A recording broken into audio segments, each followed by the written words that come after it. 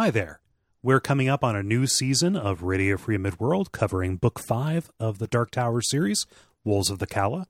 If you are following along and you have not begun reading it yet, consider going to duckfeed.tv/tipjar and using the Amazon links we provide there. We get a cut of whatever you buy, the proceeds, I mean, and that goes toward helping us pay the bills over here. Once again, that is duckfeed.tv/tipjar. Thank you.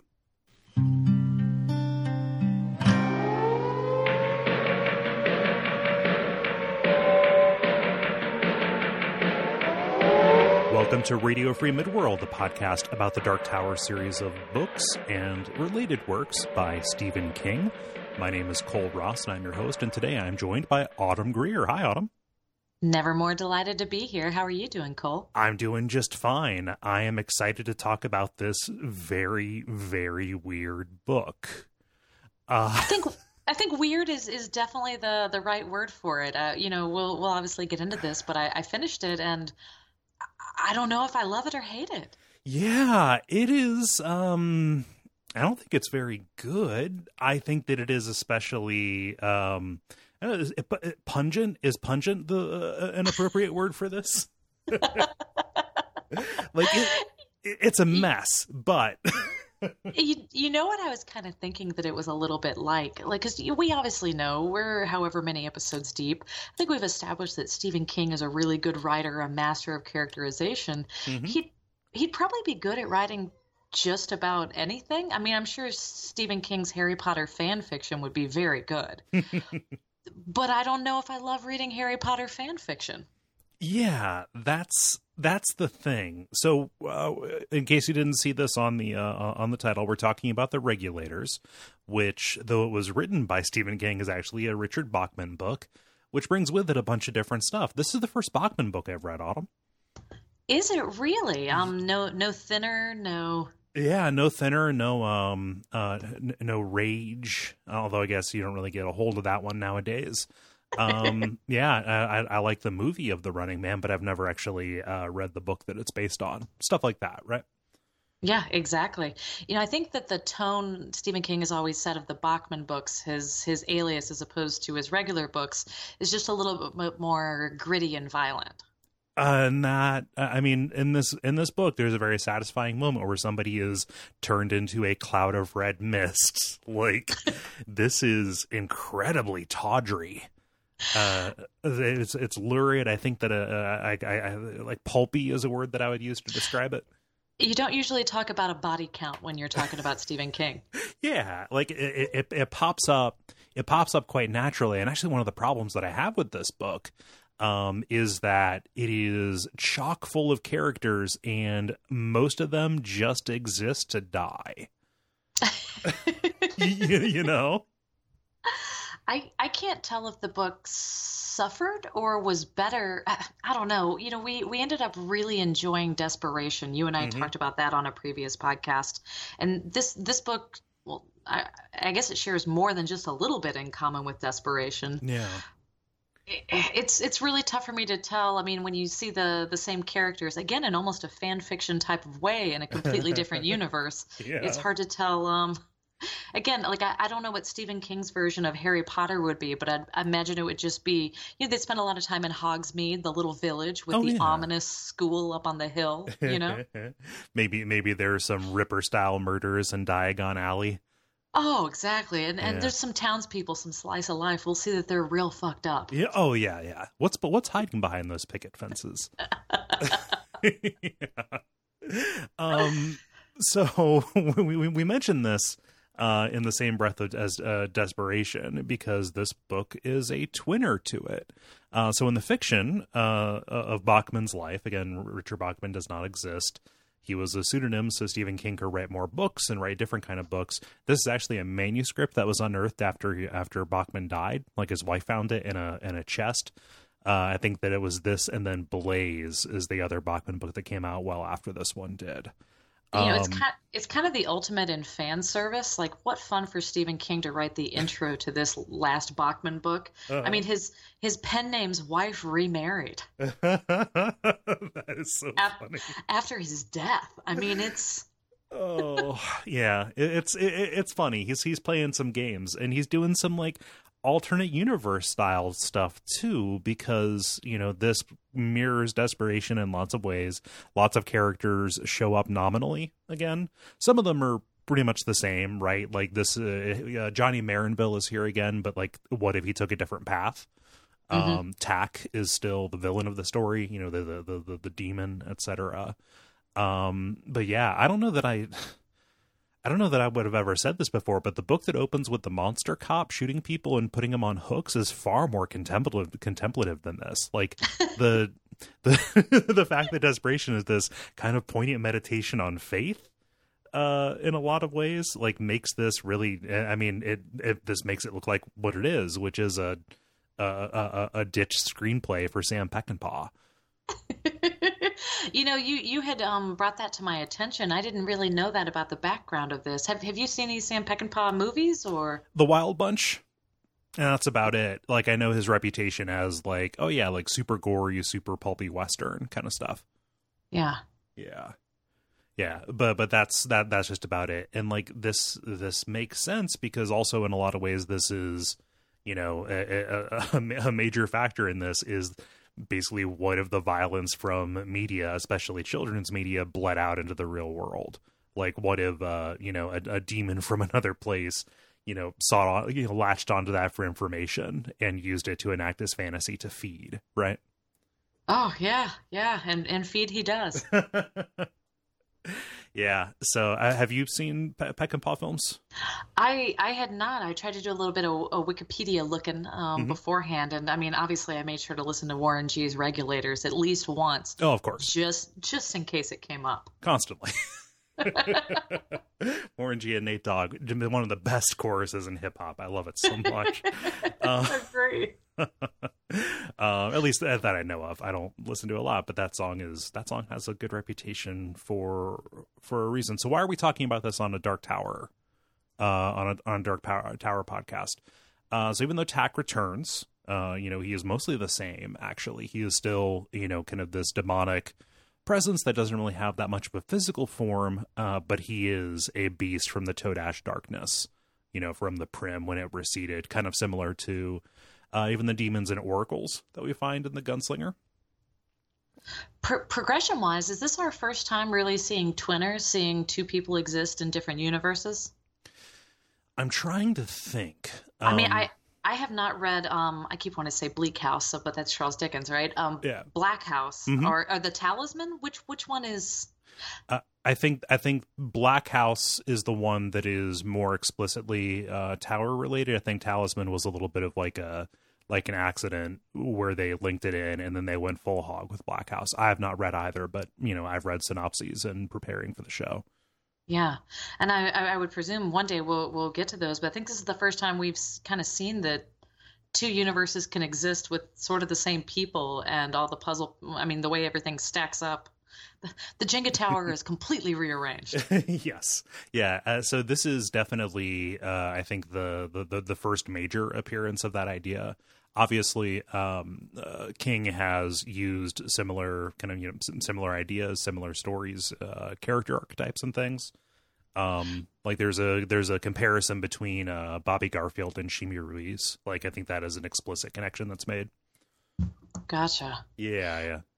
It's interesting going on the Stephen King, like Wikipedia, like wikis and things like that, like the list of possible twinners. Some people make some stretches, like it hadn't occurred to me that the Dutch Hill Mansion that Eddie goes into was a twinner with the Marston House in Salem's Lot, but somebody kind of put that together. But, yeah, I can see that, and I'm surprised we didn't mention that in Salem's Lot. Also, I'm surprised, addendum for this, I'm surprised we didn't talk about how much the white shows up in Salem's Lot, because that is a very important concept that is brought in, the white being kind of the name for the force of good. Okay, no, just delete it off of the feed. Let's re-record it right now. We'll pretend this never happened. Yes. To your point, though, I drew a little bit of that comparison as well, but the Dutch Hill Mansion is mostly compared with what is it, the house on Nygaard Street in It. Okay. Yeah. Specifically, like down to the wallpaper with the dancing elves. Mm-hmm. Yeah. Wow. Yeah, that wiki page for Twinners is very funny because it's like four confirmed Twinners and then just a big space for every single fan theory. Yeah. You know, it's funny reading this book because I feel like the other characters were really well drawn in desperation, and then the villain in this one, I think, you know, we saw that Tak was kind of cruel and monstrous, but we saw him through the prism of other characters. Mm-hmm. Man, Tak is petty. Oh my God. It makes so much sense that he is just both living in a child's body and then also just reveling in all of the trappings of childhood. Like, did you get a real like Twilight Zone, the It's a Good Life kind of vibe from this? Oh, absolutely. Yeah. Like, we all have to be nice to the good boy. Yep. You do everything right, little David Tak. Yeah. Like yeah, no, Tak is man, those scenes with Seth and Audrey and you know and Tak riding shotgun, I guess, are some really upsetting snippets of fiction, actually. Absolutely. Yeah. The other tower connection, and we haven't run into this a lot yet, this is kind of like the vampires. So this book prominently features the idea that psychically powerful or gifted people can create a space that they can retreat to. This factors heavily into Susanna's story in the final 3 books, specifically the idea of a Dogen, this place where she goes to kind of regulate her pregnancy. Like, we know she's pregnant, and also, you know, keep track of what's going on inside. This is, as far as I know, the first time where that really pops up, and it's not just a metaphor. Like, it is actually a physical place where they travel to.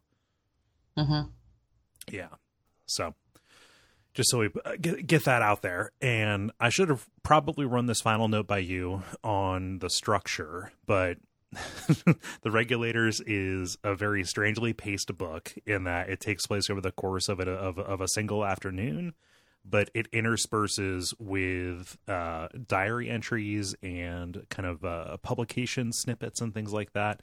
It does a lot of back and forth. Rather than following it everywhere it goes, I want to get the opening action of this and then just tell the story of what happened with Seth and Tak before we go to the conclusion. Does that sound like a good idea? Absolutely. You know, for anyone that does actually read either the book or the e-publication version, the Kindle version or something like that, mm-hmm. they do a good job with the epistolary format of using different fonts, handwritten fonts, drawings and everything. It's in a way that, you know, we saw like in old Stephen King books like Carrie and things like that, him playing mm-hmm. with formats, but it's cool seeing the different fonts being used. It really helps with the tone. Yeah. And even if you do something like listen to the audiobook version, which is what I ended up doing, go and try and find scans, especially of the pictures, because it includes Seth's kind of crayon drawings. Mm-hmm. And because of the queasy way this because of the queasy way this book, you know, messes around with reality and makes a kid's imagination come to life, that actually like helps you fill out the details of what's being described. In, like, you know, it says a lot about the violence in this that you just accidentally called it a game, like it was a hex crank scenario. Yeah. Well, like at one point they say, you know, like, oh, Seth has created himself the ultimate video game. It's not just a video game; it's VR.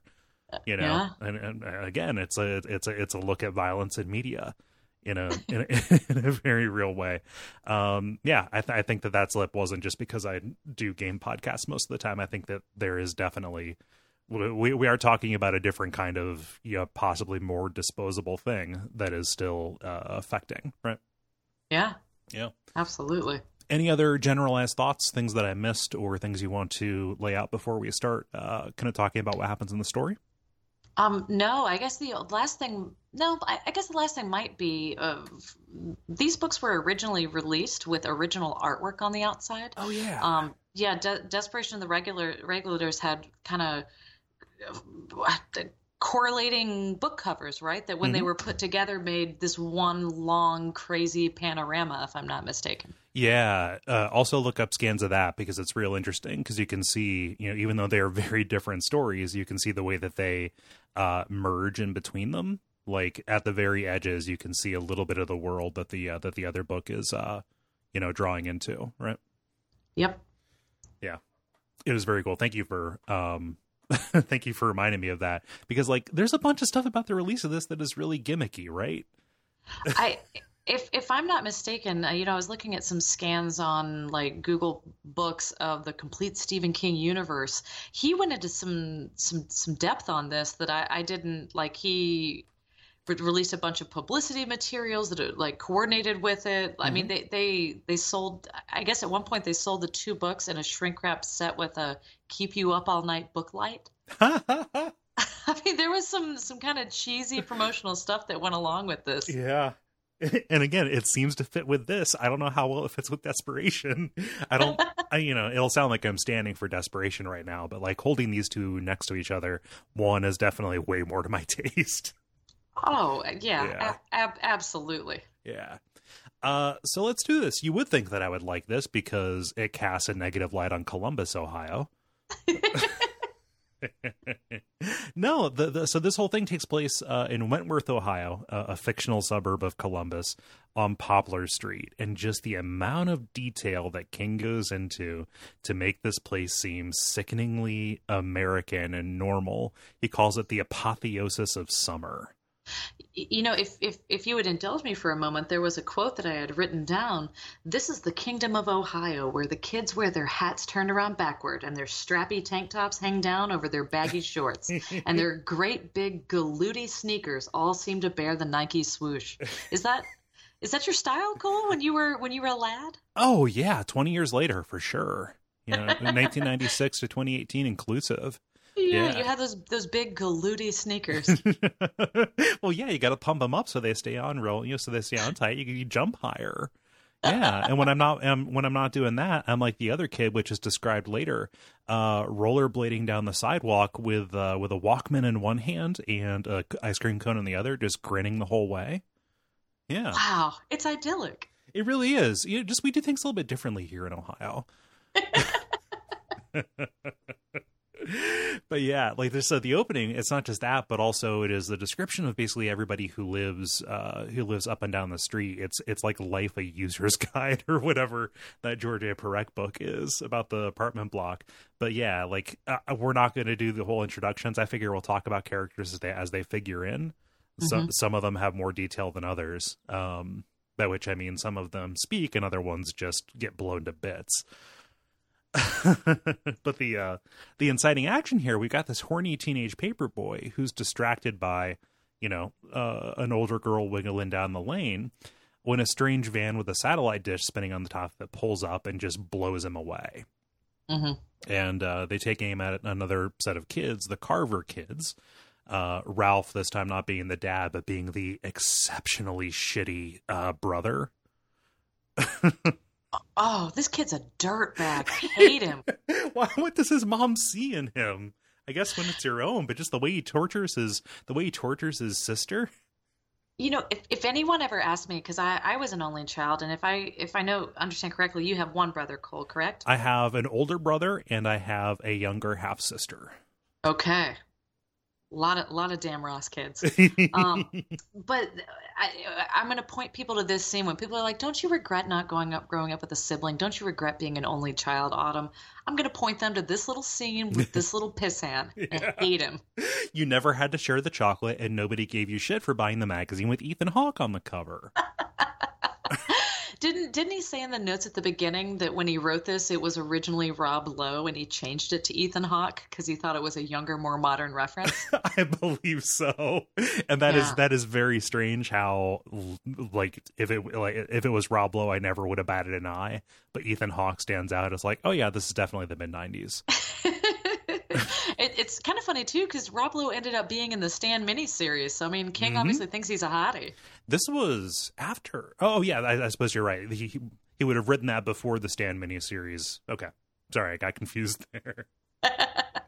Yeah. Yes.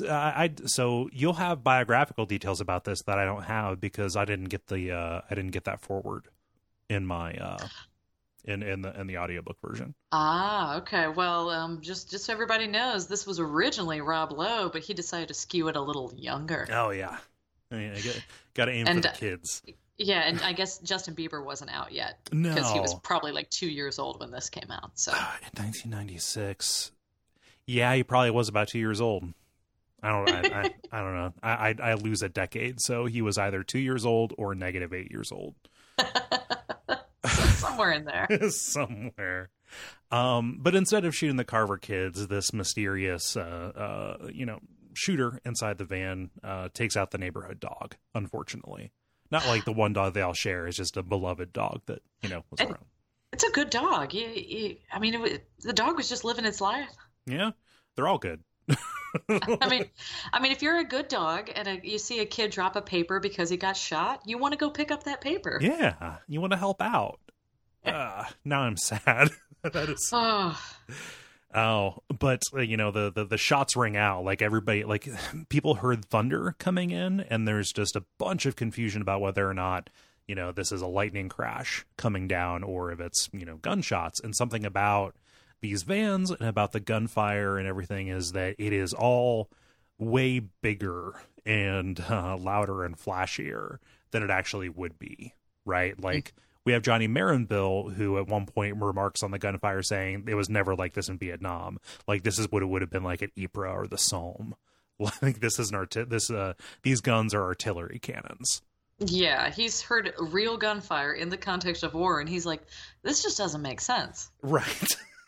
So something is going on that we'll explain once we pull the veil back on the mystery. But everybody runs inside. We've got Johnny Marinville, kind of our secondary protagonist in this after Seth. He tries calling for help, and he hears a mouth-breathing little kid reciting this filthy limerick, like itty bitty baby Schmitty got caught biting mommy's titty or something like that. Yeah. Yeah. Which after that little Ralph kid from the beginning, I'm just off of like 10-year-old boys right now. Ugh. No, terrible. And also there's a sexual aspect attack that is designed very well tuned very well for discomfort. Yes. Yeah.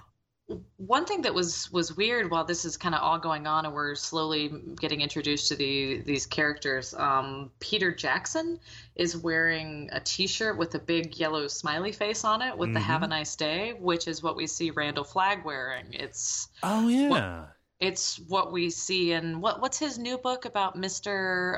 Mercedes. There's a killer in there with the smiley face symbols, so we do see the smiley face every now and then. It is never good news. In Peter's case, it's foreshadowing. Yeah. In a really pretty upsetting way. Speaking of upsetting things related to Peter, more vans come in. And well, first off, Mary, his wife, is not a major character who lives throughout the entire book, like in Desperation. No, she gets iced pretty much in the first 20 pages, I think. She does have one shining moment because when she rolls up in the car before the vans show up, she's coming back from having an affair on Peter. Yep. She's been having a great day. Yeah, no, she's been out there in those wonderful downtown Columbus hotels, like the Red Roof Inn by the convention center, all those places, Ouch! This is savage. This podcast is getting too real, Cole. I've built up a fiction. I would not like to live in Columbus. It's probably a fine place. I've never found anything of interest there.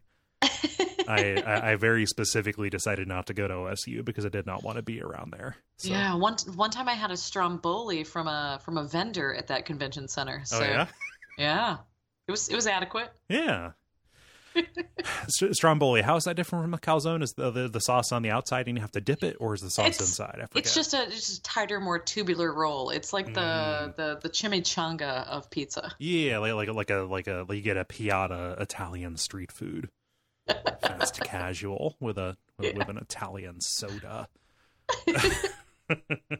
It's all Ohio. Like I realize I'm, being petty about this, but Cincinnati is cool and good. But yeah, Mary, she dies in a very undignified fashion. She's shot returning from her affair.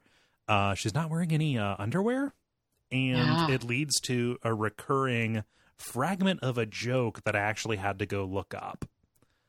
I forget who it is that spots and sees like, oh, like she's splayed out and has no underwear on. But he keeps on hearing this. He keeps on hearing in his head this punchline. I don't know about the other two, but the one in the middle looks like Willie Nelson. Do you want to hear the actual joke?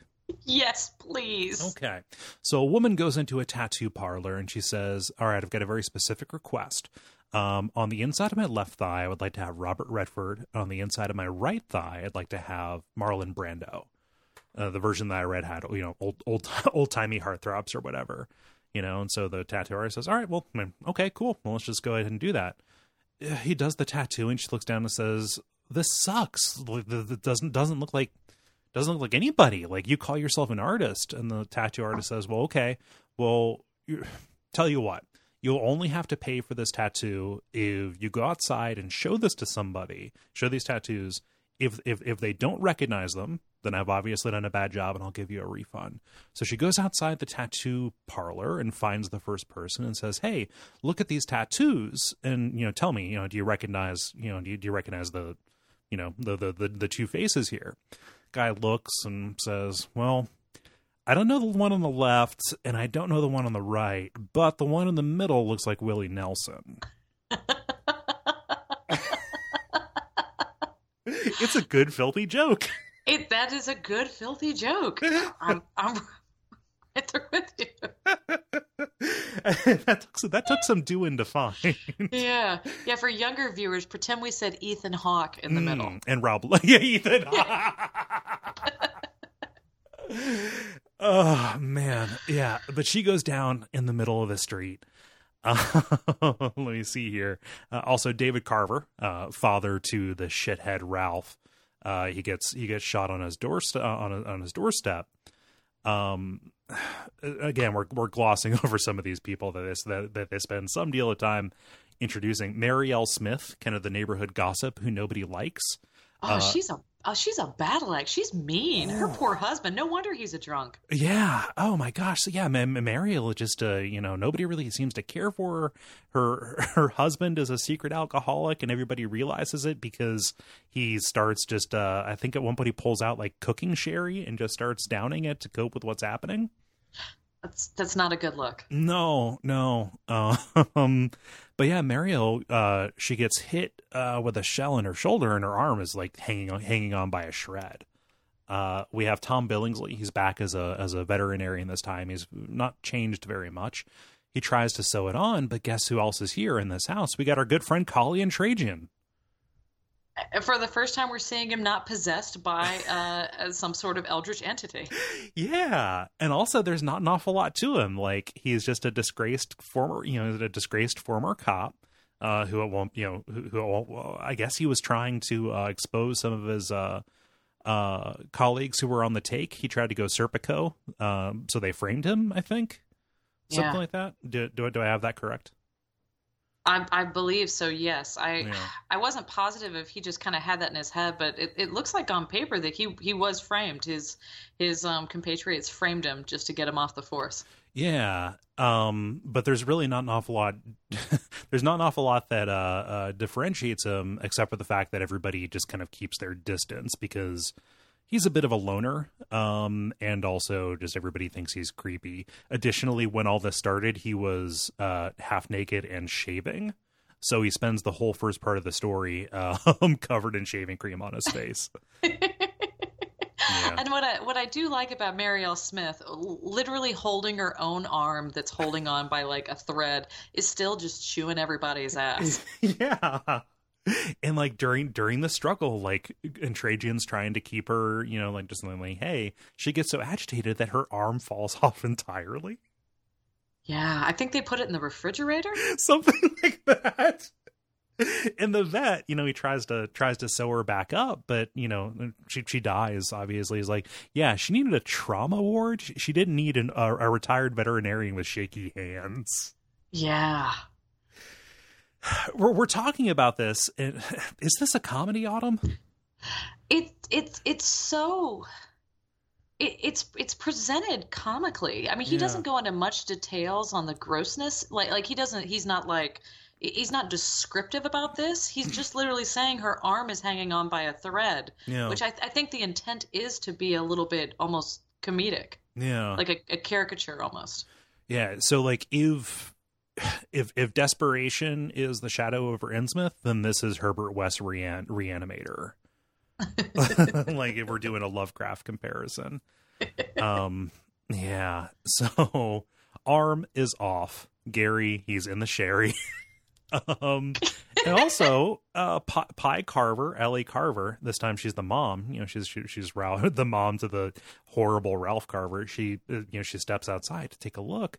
The regulators blow her eyes out, and this is the first really, really gory kill in this. Yeah. Like, she is fully aware she's still alive, but it just like one moment she sees and the next she doesn't. And she's kind of, when it happens, because she's got the two children, and it's been apparent to us that that little monster Ralphie is the favorite. Mm-hmm. She doesn't favor her older girl daughter, and she's actually so worried about her young, sweet, good boy that she abandons her daughter to go try to run to Ralphie and gets clipped. Yep. Down she goes.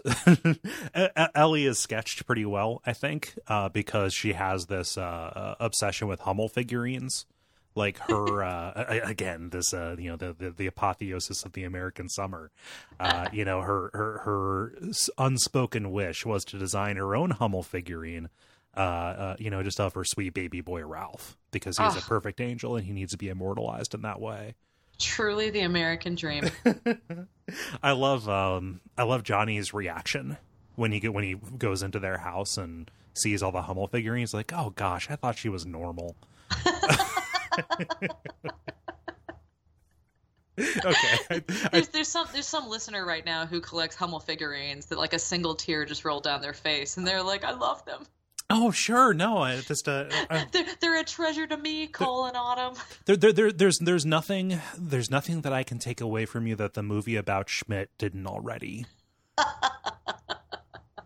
And I again cannot throw stones. My grandma collects Precious Moments figures, so. Oh yeah, we were a collecting family. We collected all the things. Yes, yeah. So I understand. This is a real thing. Well, I always say that, like, we make fun of stuff like this. Like, can you imagine collecting something ridiculous like Hummel figurines? Not like me with all of my Funko Pops. Yeah, that's completely different, because this one's Michonne from Walking Dead. That's what the other day I was saying something to someone, because I'm like, yeah, my mom always took all these crazy vitamins. Like, she would take a handful of vitamins every morning, and it was ridiculous. Uh-huh. Not like me, who takes a handful of vitamins every morning, and there's a lot of science behind it. Yeah. See, the thing was the same thing. See, those were a bunch of pills that she was taking, but mine are gummy. Because I'm an adult. Exactly. God, can you imagine?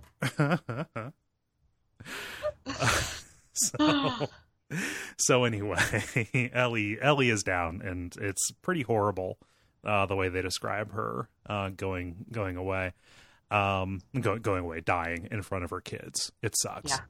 Yeah. Johnny Marinville is once again kind of an unexpected hero. He is, except this time he's far more likable. Yeah, I did notice that he found a way. For anybody that listened to the Desperation podcast, he did mention. I wrote the line down right here. Johnny Marinville, who had once won the National Book Award, he had to mention that. He did. So you could basically see like the two of them as different paths of the same guy. So in Desperation, he continued his career despite the fact that it ruined his marriage, and despite the fact that he was kind of driven into addiction, as a way to cope with his time in Vietnam. In The Regulators, he looked at all that, and in talking with his ex-wife, she mentioned kind of this children's story idea that he came up with, and said, like you need to get away from home, you need to not be you. And so he settled down in suburban Columbus and makes a healthy living, basically off of the royalties of this like detective kitty. What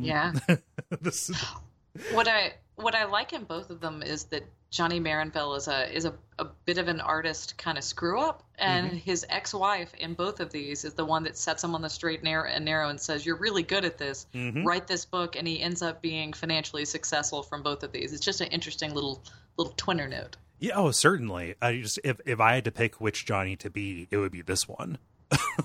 Like this seems far more satisfying. If I was given the choice, a choice of Johnnies. I feel like in goofing on some of this stuff, we skimmed over the fact that these vans that people have been shot from, these vans are not cool. These vans look stupid. Their paint is garish. They're like banana colored, bright blue colored. Like they have you had mentioned those little dishes on the top, which reminds me so much of the Wastelands. Those those weird machines with their thinking caps. Yeah. Yeah, no, these are gaudy. Like, nobody recognizes any of this. In fact, the only kind of antecedent to this is, we see a little newspaper clipping of a drive-by shooting from a similar circumstance out west in Nevada. But yeah, like these people like look inside and they can't see inside the kind of cockpits of the vans either. Like, and when they get a glimpse of one guy, like there's nothing where his face should be. And all of this is kind of revealed, a layer of complications. Peter Jackson, he goes out to basically get his wife's body, and he sees that the vans, these garish vans that look like big toys, they're not real. Like, he can see through them; they're like projections. Yeah, and also he is drawn to the Weiler house. We have not met the Weilers just yet, but we're going to spend a lot of time because they're at the root of everything. And they're the most interesting characters as well, the way that they're kind of written out. I mean, I almost feel like we kind of got short shrift on a lot of these people. They're just kind of caricatures, like, oh, we're the racist family. We're the I'm the writer that lives by himself and plays my guitar on the porch. But Seth and Audrey, we spend a lot of time inside both of their heads. Yes. And the particular kind of hell that the entire family was put together, or it was that was made for the family to live in. Just the horror of a house that is run by a petulant child, or a demon who is emulating a petulant child. Just the how it turns into a filthy hoarder home. Yeah. Ugh. So we should talk about this. So we have Seth and Audrey Weiler. Seth is an autistic boy, fulfilling one square in Stephen King bingo. I think this is the center square where the where the child with some kind of special need ends up having magical powers. We've talked plenty about that in the past. I like this depiction just because Seth is universally a very observant and intelligent, like preternaturally intelligent boy. He just is unable to communicate. But yeah, Seth is a young boy with autism, and he lost his parents to the shooting 2 years ago. During this trip out west, the shooting that I mentioned before that is really similar to what is happening now.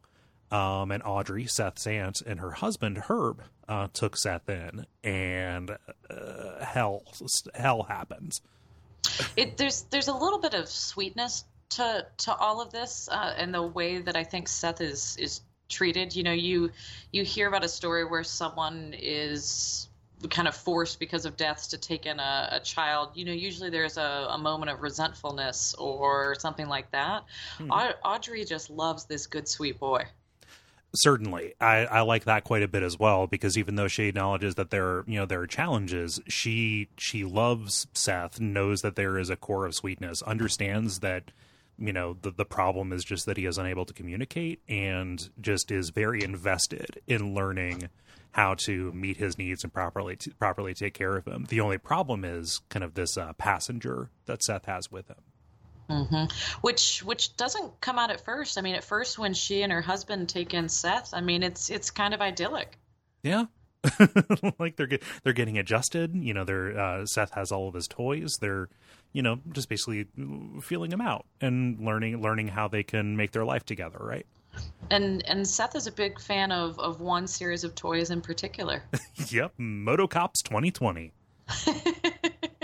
What do you think that Motocops 2020 is a cipher for? Is there an analogous cartoon property or something that you can think of where they would have vehicles? I mean, it's kind of like a futuristic A-Team almost, isn't it? Yeah. So at the end, that final letter, I think, implies that it's this is Motocops is the Takuro Spirit or the Nozzle version of G.I. Joe. Okay. Is the idea. Okay. That, like, G.I. Joe does not exist in this, but boy, oh boy, Motocops.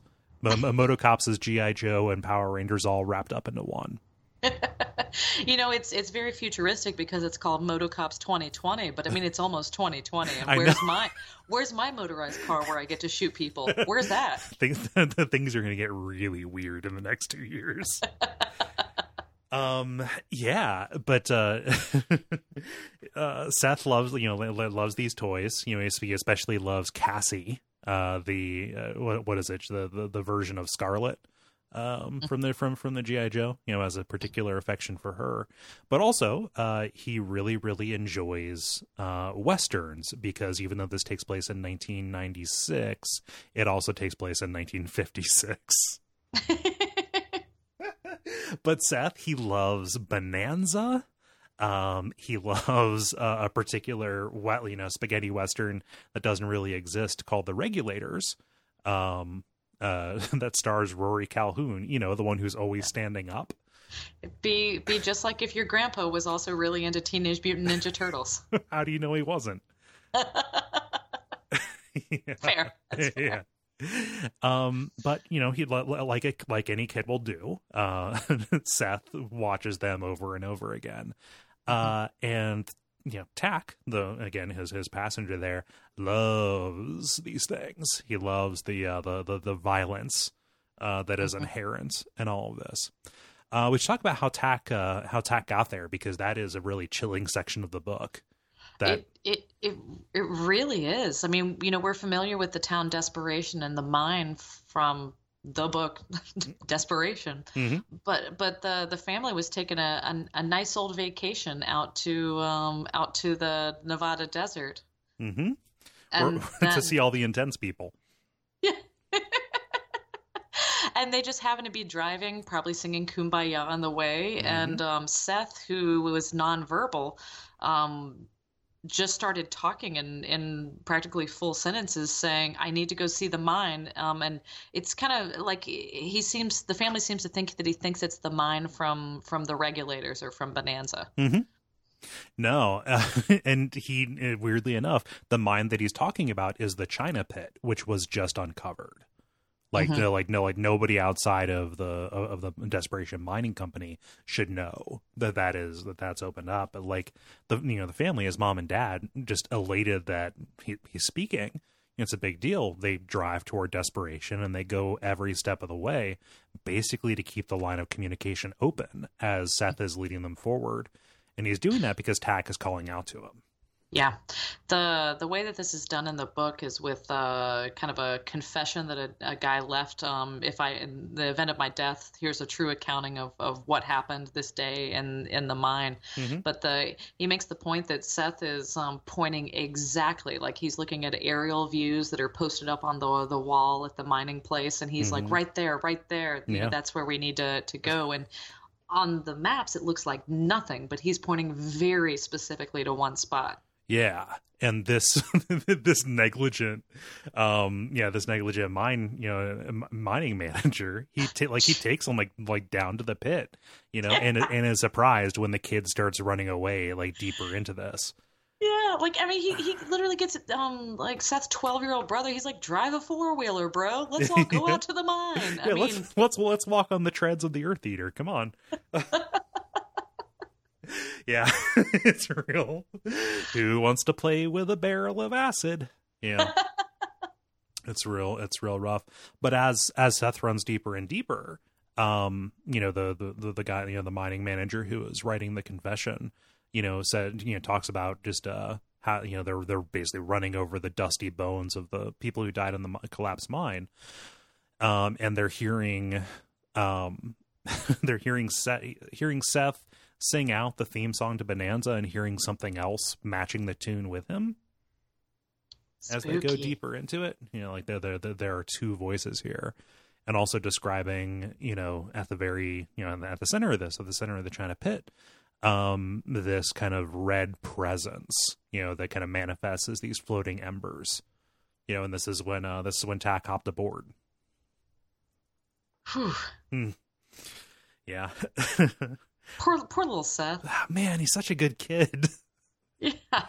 Yeah, but Audrey and Herb take him back. The shooting happened shortly afterward, and I think the mine director, he even says like, "Oh, Seth lives a charmed life."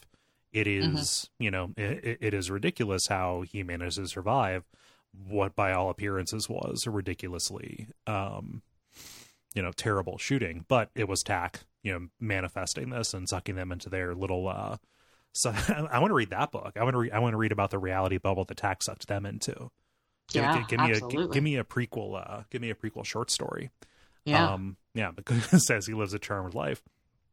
But they goes and lives with Audrey and Herb, and Tack is fueled by Seth's love of Westerns and G.I. Joes, and basically is causing emotional pain to Audrey and Herb.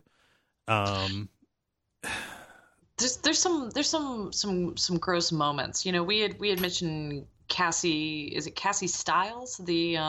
Something like that. Yeah. The redheaded heroine. Yeah. Tack. I mean, the age that Seth isn't at an age to really have the capacity or for romantic or sexual love. Mm-hmm. But I mean, Tack is a being that thrives on these type of things, and Tack has a full disconnect with what he wants to do, which is experience sex probably in Seth's body. But I mean that's not feasible. Right. So he's poor Audrey's husband, poor Herb. Yeah. Well, he tries to possess Herb to do with Audrey what he wants to, and the process of this, by trying to jump into somebody's mind who is not Seth's, basically Herb's head explodes in the process. Like his eyes bulge out. Like there just is not, I'm going to say there's not enough room, and that's going to sound like I'm saying like, oh, because Seth is special needs, there's some kind of like, oh, like there's extra space. That's not the way that it's portrayed, but that is unfortunately the way that it comes out when you try to describe it. The only way that Seth can stay, or that Tack can stay in Seth, is because Seth has these psychic gifts. That's the only way that it's feasible, and Tack is not able to possess another human that we know of at this time in this way. Right. So, he attempts to possess Herb, but Herb, is not a suitable host, and so his head explodes in the process. And lest this seem like this is a one-off, it has not been good. Like, there'll be moments when Seth will be Seth, and then there'll be moments where they do something that displeases him and Tack within him, and then Tack is like, well, let me just make you punch yourself and twist your lips and pinch. And I mean, Tack is torturing this nice couple. Yeah, like he's exploding all of the glassware when they displease him, things like that, and also like sexually dominating and humiliating Audrey. Making her color her hair the same color as Cassie's, forcing her to twist her own nipples. Like, it is very upsetting stuff, in addition to just the overall general degradation of them, Tack saying like, all right, well, just come, keep on feeding me chocolate milk and SpaghettiOs. Like it is hell. Like at one point they take a pamphlet from the religious neighbors who live, off to the side of them, and say like, oh, well, welcome to hell. And Herb just circles it, saying like, welcome to hell. Like they had to communicate by writing and scribbling on paper because Seth lacked the capability to read, and so that was the only way they could keep things under the radar for a little bit. This was not a great decision on the religious neighbors to drop by the house. No. It turned out the religious neighbor comes over with his son to spread the word, and I guess the son pops back in later, and he steals one of Seth's Motocop vans, and he doesn't steal just any of them. He steals Cassie's Dream Cruiser. That was a miss, bro. Ooh, you fucked up. Yeah. And this results in Tack/Seth torturing this family until they move out. Yeah, I mean it's really done well. Stephen King does a good job with the creepiness. Seth coming back with wet feet, and they're like, "Well, that's weird." And then the neighbors have basically like all the tires have been slit on their van, or all these bad things have been happening to them. And the description of Audrey soon develops the ability to tell like, okay, is it Seth driving or Tack driving? Because like when Tack is driving, his eyes go dark. Like there's no real expression. There's nothing in his in his voice that belies, any kind of feeling or sensation really. And like he goose steps around, like, just like a really stiff leg, like he's unaccustomed to moving when Tack is driving. Ugh. Creepy kids, Autumn. But lest we be stuck as the reader with going into too much detail, luckily Audrey has a special place she can go. Yeah, Seth has given her Audrey's place. Found a very pleasant memory of a resort that she went to called, where do I have this here? The Mohonk, right? The Mohonk something? Yes, yeah. It's a resort called Mohonk where she spent, just a really nice, I think it was like her honeymoon or something like that. Yeah, or it was some vacation maybe after college, but it was just some innocent, nice time. And she's there with one of her girlfriends. They're drinking wine. They're listening to jams. Mm-hmm.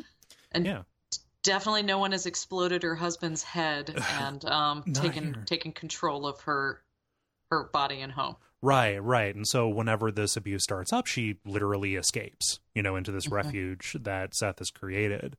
But it is not, entirely without Tack. There's the Tack phone in this. It's a red toy phone that Tack can speak to her through. Like it's really bad. The Tack phone reminds me a lot of a different type of communication system that we'll see in Song of Susanna, the 6th book. Yeah. Which one specifically? I know there's the intercom and the Dogan, but I guess that's what I'm thinking of is the intercom and the Dogan and how you can ramp up and down the pain while pushing the buttons. Something about the Tack phone really reminds me of that. Oh yeah, like this is a lot of this. King got inspiration from Bachman for the way the psychic controls happen in the final trilogy. Because I think what's interesting about the Tack phone is it can interact with the real world even though it's in her mind, and I guess that's specifically what reminds me of book 6. Yeah, it can reach out. Yeah. So this incident right now, this has been bubbling up for 2 years. It started out fine and then slowly got worse. What's happening right now happened after Tack, I guess, had Seth kill a homeless drifter in this kind of green space, behind Poplar Street, basically between the blocks. This green belt is what it is. Yeah. And by directly killing somebody, Tack is able to absorb a whole bunch of power. And so he got enough to basically wrap all of Poplar Street up in this reality bubble and bring in the manifestations to do more killing. And with each person that he kills, he gets more and more power to shape the world in his desired image. It'd probably be a whole different story if he hadn't figured out that killing people and taking their essence made him more powerful. Yeah, this is far more efficient than just torturing this one woman. Just be a really low budget ad for Chef Boyardee SpaghettiOs and chocolate milk, The least appetizing. Yeah, feed the bad little boy in your life the vitamins that his body needs. Yeah, all the sodium and corn syrup that he needs. Yeah. But these, the people doing the shooting, the vans or the Motocops vans, and the people doing the shooting are kind of a combination of the regulators from his favorite Western and the Motocops themselves. Like his whole fantasy is around this, a little bit of a children's media kind of gimmick of the good guys and the bad guys teaming up, Yeah. And so they're teaming up to go kill all of the nice people on Poplar Street. We possibly neglected to mention earlier when we were discussing the dietary habits. Tack does have one. I don't know if you would call it a weakness, but it's a weakness. It's kryptonite. Yeah, he's got one proclivity that you would think would actually make him have a whole different diet. Yes, you think that he would want to get just a little bit more. Just a little bit more predictable, because Tack cannot stand being in Seth's body when he is pooping. Yeah. The way he describes it, he says like, "Oh, throwing up, it's easy because it's quick," but just the feeling of just tension and sliding, like he describes it in this like, and you think about it, yeah, it's kind of gross. I would not think that a demon who revels in so much of this. So much of this just kind of like really juvenile media would just look at pooping and say, "Oh man, I can't be around that." Ugh. Or the one that we saw in Desperation where he was like, well, let's all kill and eat each other, but Yeah. nobody go number two. Gross. That is a crime against man. That is over the line, Yeah, is what it is. Yeah, the cannibalism, great. Ugh. Yeah, but Seth and Audrey. So Seth is able to speak to Audrey over his phone, perfectly clearly, which is, good for Audrey because they formulate a plan. Audrey laces his chocolate milk with laxative. I think Johnny later on says like the fact that a regular summer camp prank could disable this timeless demon is absurd, and it is, but it works. So the kind of the fever dream subsides whenever Seth is taken to go drop his underoos. Whew. So all of that is backstory, and now we can talk about what is happening on Poplar Street. We had Peter Jackson. He was ensnared by Tack, and Tack has been feeding off of him more and more, and his mind is ruined. The camera pan over to Peter sitting in the chair with his, wearing his "Have a Nice Day" smiley face t-shirt and just his big vacant grin. Just as they're, basically the lights are on, but nobody's home. Yeah. But Tack says, hey, go out to the Greenbelt to meet my friend, which is the homeless person that Tack had killed. Everybody else decides to mount this expedition into the Greenbelt as well, figuring they can get off of the street. The survivors are off in two different groups. The two expeditions. So Steve, who is like Steve from Desperation, except more hippie-ish and less heavy metal roadie-ish. We neglected to mention we even see Cynthia from Rose Madder and Desperation. Cynthia is criminally underused here. Absolutely. They mentioned at some point that she's kind of cool. She's got the two-tone hair, but Yeah. I also probably would have used her a little bit more. She is cool, and we know she's scrappy. Yeah, she's a great character. Like I loved her in Rose Madder. She was great in Desperation. Like her and Steve as viewpoint characters, especially effective. It just, she's here, but she doesn't do an awful lot aside from just kind of like buddy up with Steve a little bit. Mm-hmm. Hey, Steve even has that yellow Ryder truck. Yes, he does. It's our old friend. Yeah, he's swinging through from New York, But yeah, Steve and Collie go out in one group, and then two twins, Jim and Dave. They're kind of like teenagers. Their mom, Cammie, is really reluctant to send them out, but Johnny says, "Hey, you need somebody to go with me, so saddle up." The fact that they were not communicating with each other, these two groups, leads solely to tragedy. But we need to talk about the world. We need to talk about what they see when they look outside. How awesome is this, Autumn? Oh yeah, they're trying to get out of their neighborhood, and their neighborhood is not really their neighborhood anymore. No, and just the way this is described. So it's all done like in a very fragmentary kind of way, just done through observations that the characters make. Like, oh, that bike rack, well, that's a hitching post now. Oh, the Hobart house, like, was that always, kind of a Southwestern hacienda, like an adobe kind of thing? Like, very slowly, this is being made into like a television version of what a Western town would be. Yeah, and it's not a good one. I mean, it looks like if I tried to draw a bicycle right now, I'd probably have the bike chain attached to the seat and the handlebars somehow. I mean, like it's not good. Yeah. This is genuinely clever too, because everybody is noticing like it's kind of like this, but kind of not, because Tack's basis for all of this is through Seth's perception. Like just okay, like what if you tasked a kid with creating a world? Well, they would draw it, and they would draw it poorly because they are children, right? So there are these cacti around, but they're all blobby. Like there are mountains off in the distance, but they're they're not like hills, rolling with like trees on them or anything. They're just straight up like triangles sticking out of the horizon. Yeah. The ground is dusty, but it's kind of the it has the color of like pencil graphite. Yeah.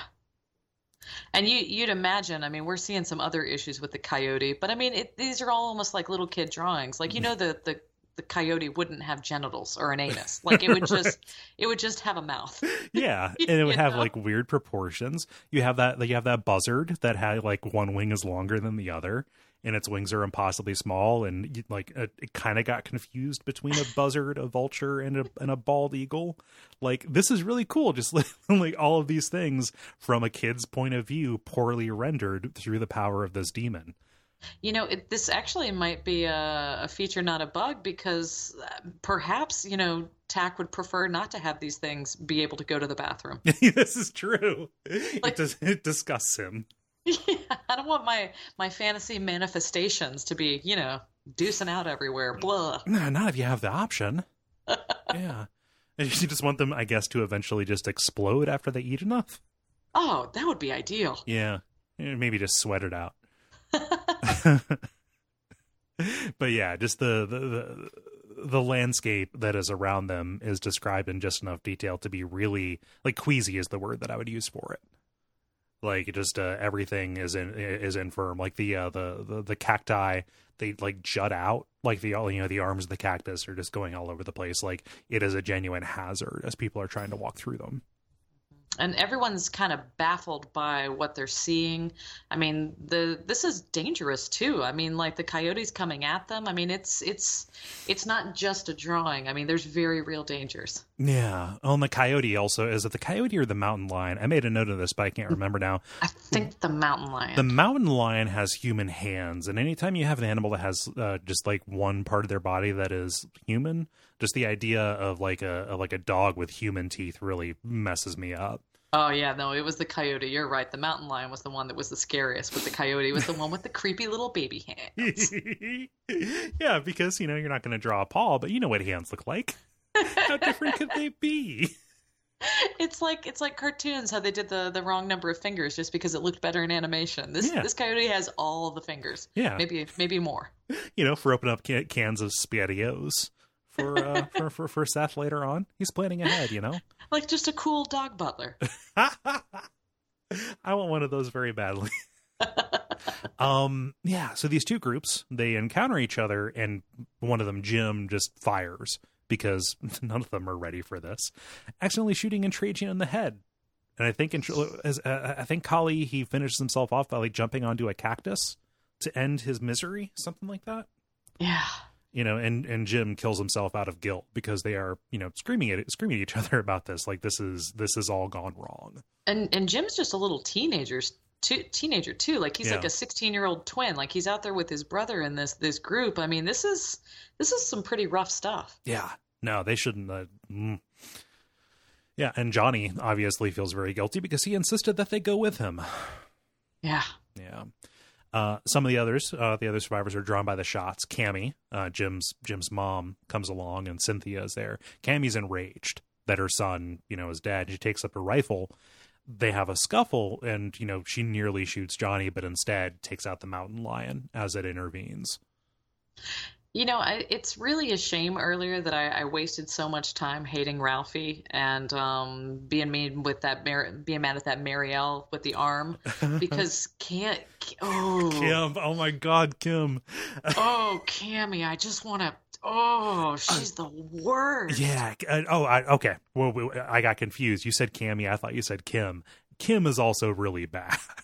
Oh, is Kim the one that was doing the slurs? And was it Kim? Yeah. So Cammy loses it because, you know, she lost her son, which is obviously very bad.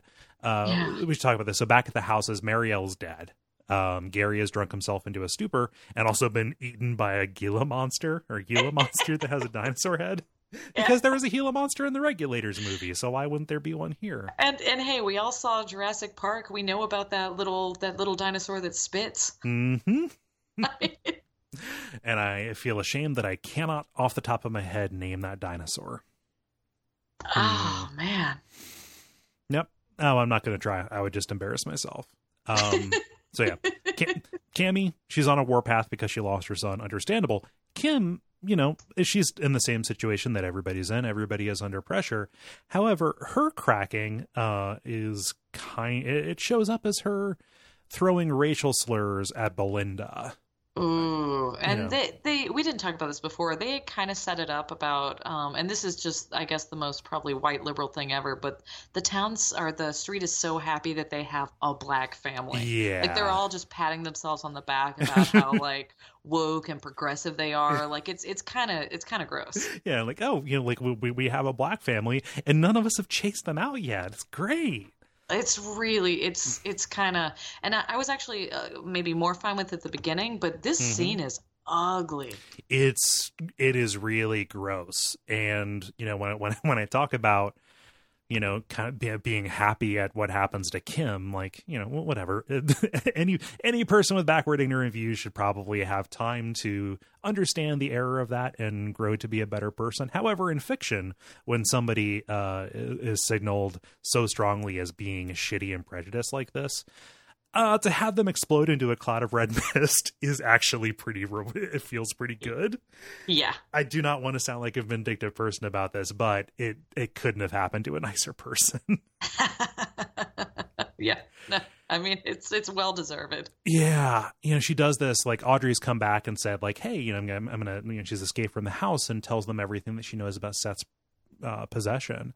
She warns them, hey, the regulators are going to be on their way back. He literally can't shit forever.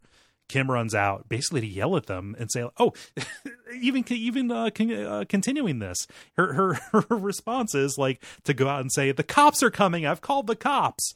And a shot, from this basically artillery cannon, a kid's idea of what a gun would be, comes and blows her into. Well, they say, okay, well, her shoes are there. Her feet are inside the shoes. The rest of her is gone. There's a red stain on the wall behind her. And then a couple of seconds later, just droplets of her land all around. Good. Like it is raining. Maybe cool it, Jamie Crow. Maybe cool it. Yeah.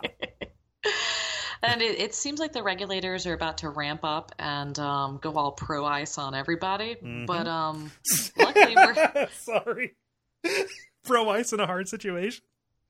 Thank you. All right. I really should have just let that pass, but I couldn't. I was hoping you would get the reference. Yeah. Continue. But luckily we're saved, not by the bell. We're saved by the bathroom. Yep, because Seth has got a rumble in his tumbly, and it comes at just the right time. Yeah, those laxatives are kicking in right after. I mean, again, we were just a hair's breadth away from Kim not being turned into red mist. Yeah, it perfectly timed, actually. Yeah. So, sensing their opportunity, Audrey and Johnny go into the Weiler house to deal with this. They rush in to find Seth, who has gone into his own kind of internal private place, Seth's place. And he's actually like using levers to shut his body down, basically, to shut down his emotions. And there's this power struggle as Tack is trying to, work his way back in, but Tack is underestimating exactly how strong he is. Meanwhile, Seth has also sent this command to Cammy, the enraged Cammy, who's running around with a 30-06 rifle, saying like, hey, you need to come in and kill me. Because without Seth, Tack has no host. Mm-hmm. I think this is a really good plan, and as a reader, when I was reading this, I didn't realize how good Seth's plan was. I had a lot of anxiety when Tack was trying to get back in the body, and Cammy's rolling up in there with a gun. I mean, this was a good plan, and it says a lot that how much Tack wanted to cling to life and power, that Tack and I were both really surprised by what Seth did. Yes. There's no margin for error in this, and it succeeds at being very suspenseful. Yeah. But, Audrey sweeps Seth up, and they both go into their respective places. And Seth starts running for the door in his, hoping that it leads where he thinks it's going to lead. And Cammy blows off Seth's head and then also shoots Audrey through the throat, stranding Tack outside of Seth. Yeah, poor Cammy, like, she obviously was murderous or whatever, but Tack tries, leaps to her because without a host he cannot survive. And this is the goriest head explosion I think I've seen described in fiction. Yeah. just the description of her eyes bugging out and her mouth kind of like swelling outward and the jaw, like just the pressure, I think, is sold really well in the description of it. Mm-hmm. It just makes it seem so much more easy and breezy to just turn into a fine red mist. Yeah. Why did Kim get off easy? But yes, Cammy's head explodes, and Tak is left with no host to go to, and reality snaps back. The bubble is popped. All of the houses are not so much back to normal, but, they're no longer Western. They're, blown apart and burning and things like that, but the police are showing up. Very little time has passed. I think it's like 3 minutes is what Steve observes, something like that. Yeah. I would not want to be explaining what went down here to the cops. Like, there are like 6 dead people. Yeah. There's whatever the hell this red mist is on everything. I don't know what that is. Yeah. Did somebody leave some juice out? Yeah, exactly. Yeah. Somebody get some food coloring into the sprinkler. Yep, that classic prank. Yeah. No, Johnny. We're left with his point of view on this. Saying like, actually, the less we talk, the easier things are going to be for us. They're eventually going to find an excuse for this. Maybe they'll arrest somebody, maybe they won't. But, yeah. They're left with that. Yeah. They look up and they see a cloud that looks like a cowboy on a horse above Columbus, above scenic downtown Columbus. But even that dissipates. Which is kind of interesting that we see that, like a Ghost Rider in the sky, because at the end of Desperation, didn't we see a dust cloud that made like a coyote and then dissipated? Mm-hmm. Yeah. I forgot about that detail, but you were absolutely right. Yeah, it's nice that we had kind of 2 endings once Tak is defeated, but that were specific and relevant. We had dust twinners. Yeah. Dust twinners in the sky. Yeah, specific to the different kind of fixations. Tak in Desperation was a command, in command of all of the low beasts. And in this, he had his cowboys. Tak, of course, gives his I'm a badass villain and I'll come and find you speech, like, oh, I'll haunt you to the end of your days. But he's obviously gone. he without a host, he evaporates like a parking lot puddle. And everybody is left with the prospect of trying to get back to normal. And this book has the sweetest and most unexpected epilogue. I am very happy that Seth and Audrey get to live in their paradise. We're left, and we have a letter that a lady's writing to her relative, and she's like, I'm staying at this cool resort called Mohonk, and you're not going to believe it, but there's a ghost story. I know you like ghost stories. I know you've read your copy of The Shining to shreds. Yes. Yeah, but there's this haunted gazebo, and people believe that it's the ghost of a woman and a young boy. They'll find half-eaten bowls of SpaghettiOs. They'll find drawings, and hey, here's this action figure that we can't identify.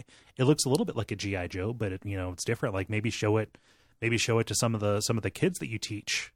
See if they can figure out what it is. Good.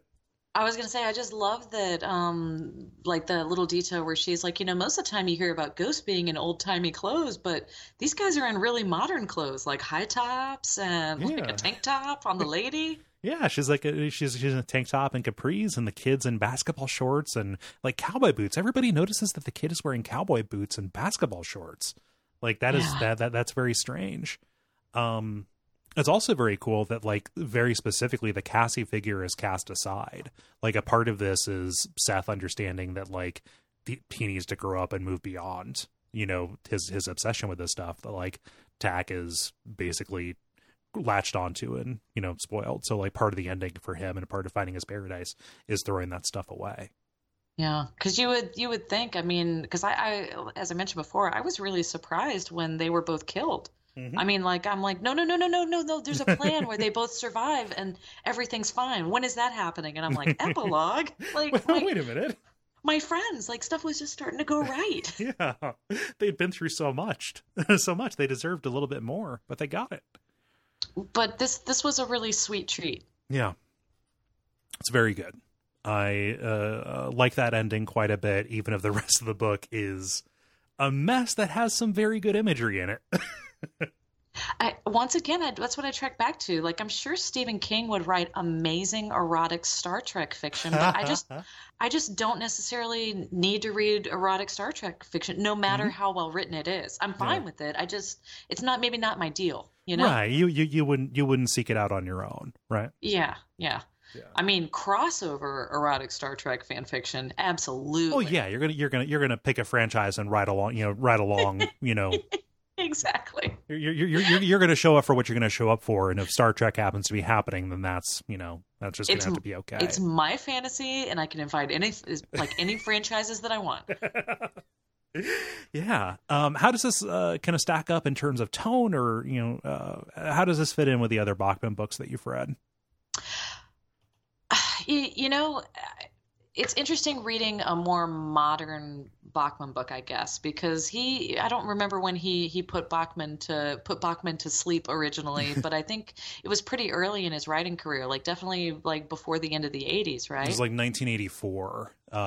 People had figured out that King was Bachman around the time Thinner came out. I think that in terms of cast of characters and character development, this is pretty in line with it. Like, the Bachman books are always a little bit more plot driven.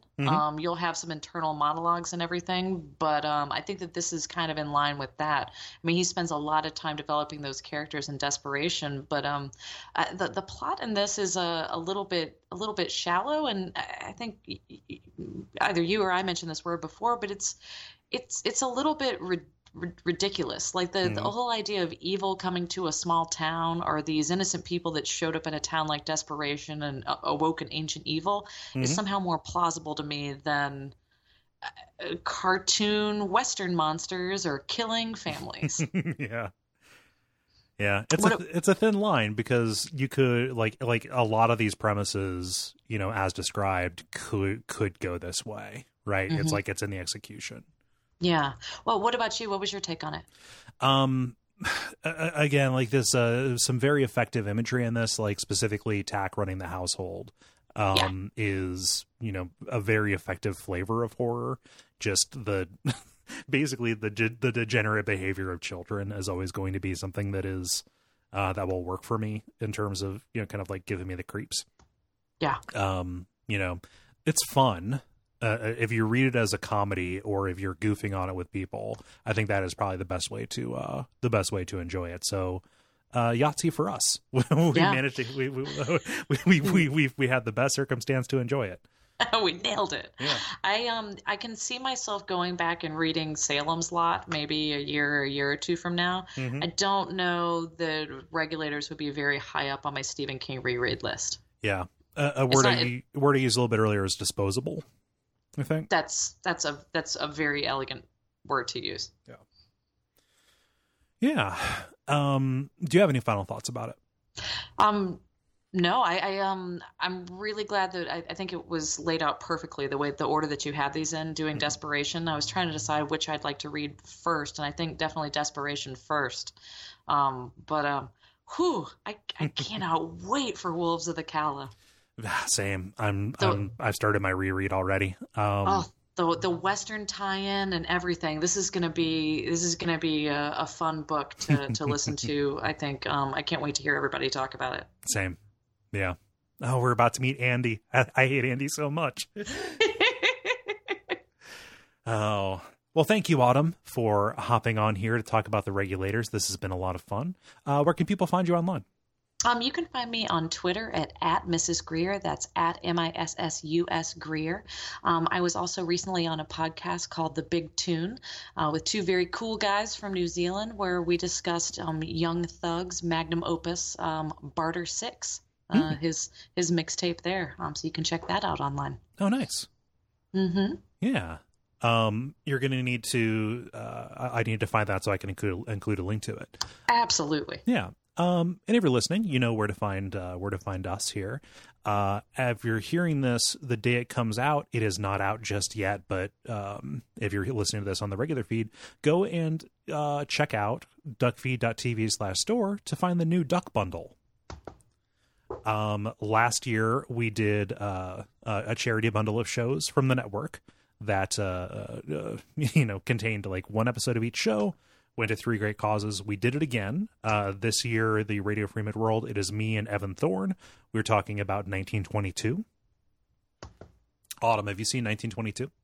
I have not. It's on my Netflix to watch list, and I don't know. I get a glass of wine in me, and I want to watch something cheerful, which it doesn't look from the preview like it's it's no Wet Hot American Summer. No, it's one of the most dismal things I've ever seen, but it is also very good. Oh, I can't wait. Yeah. But yeah, there's also lots of other good stuff. If you are a fan of the Greers, Jeremy, as always, has an episode of Days of Future Cast that he did with Gary about the X-Men anime. My understanding is they hated it. Yeah.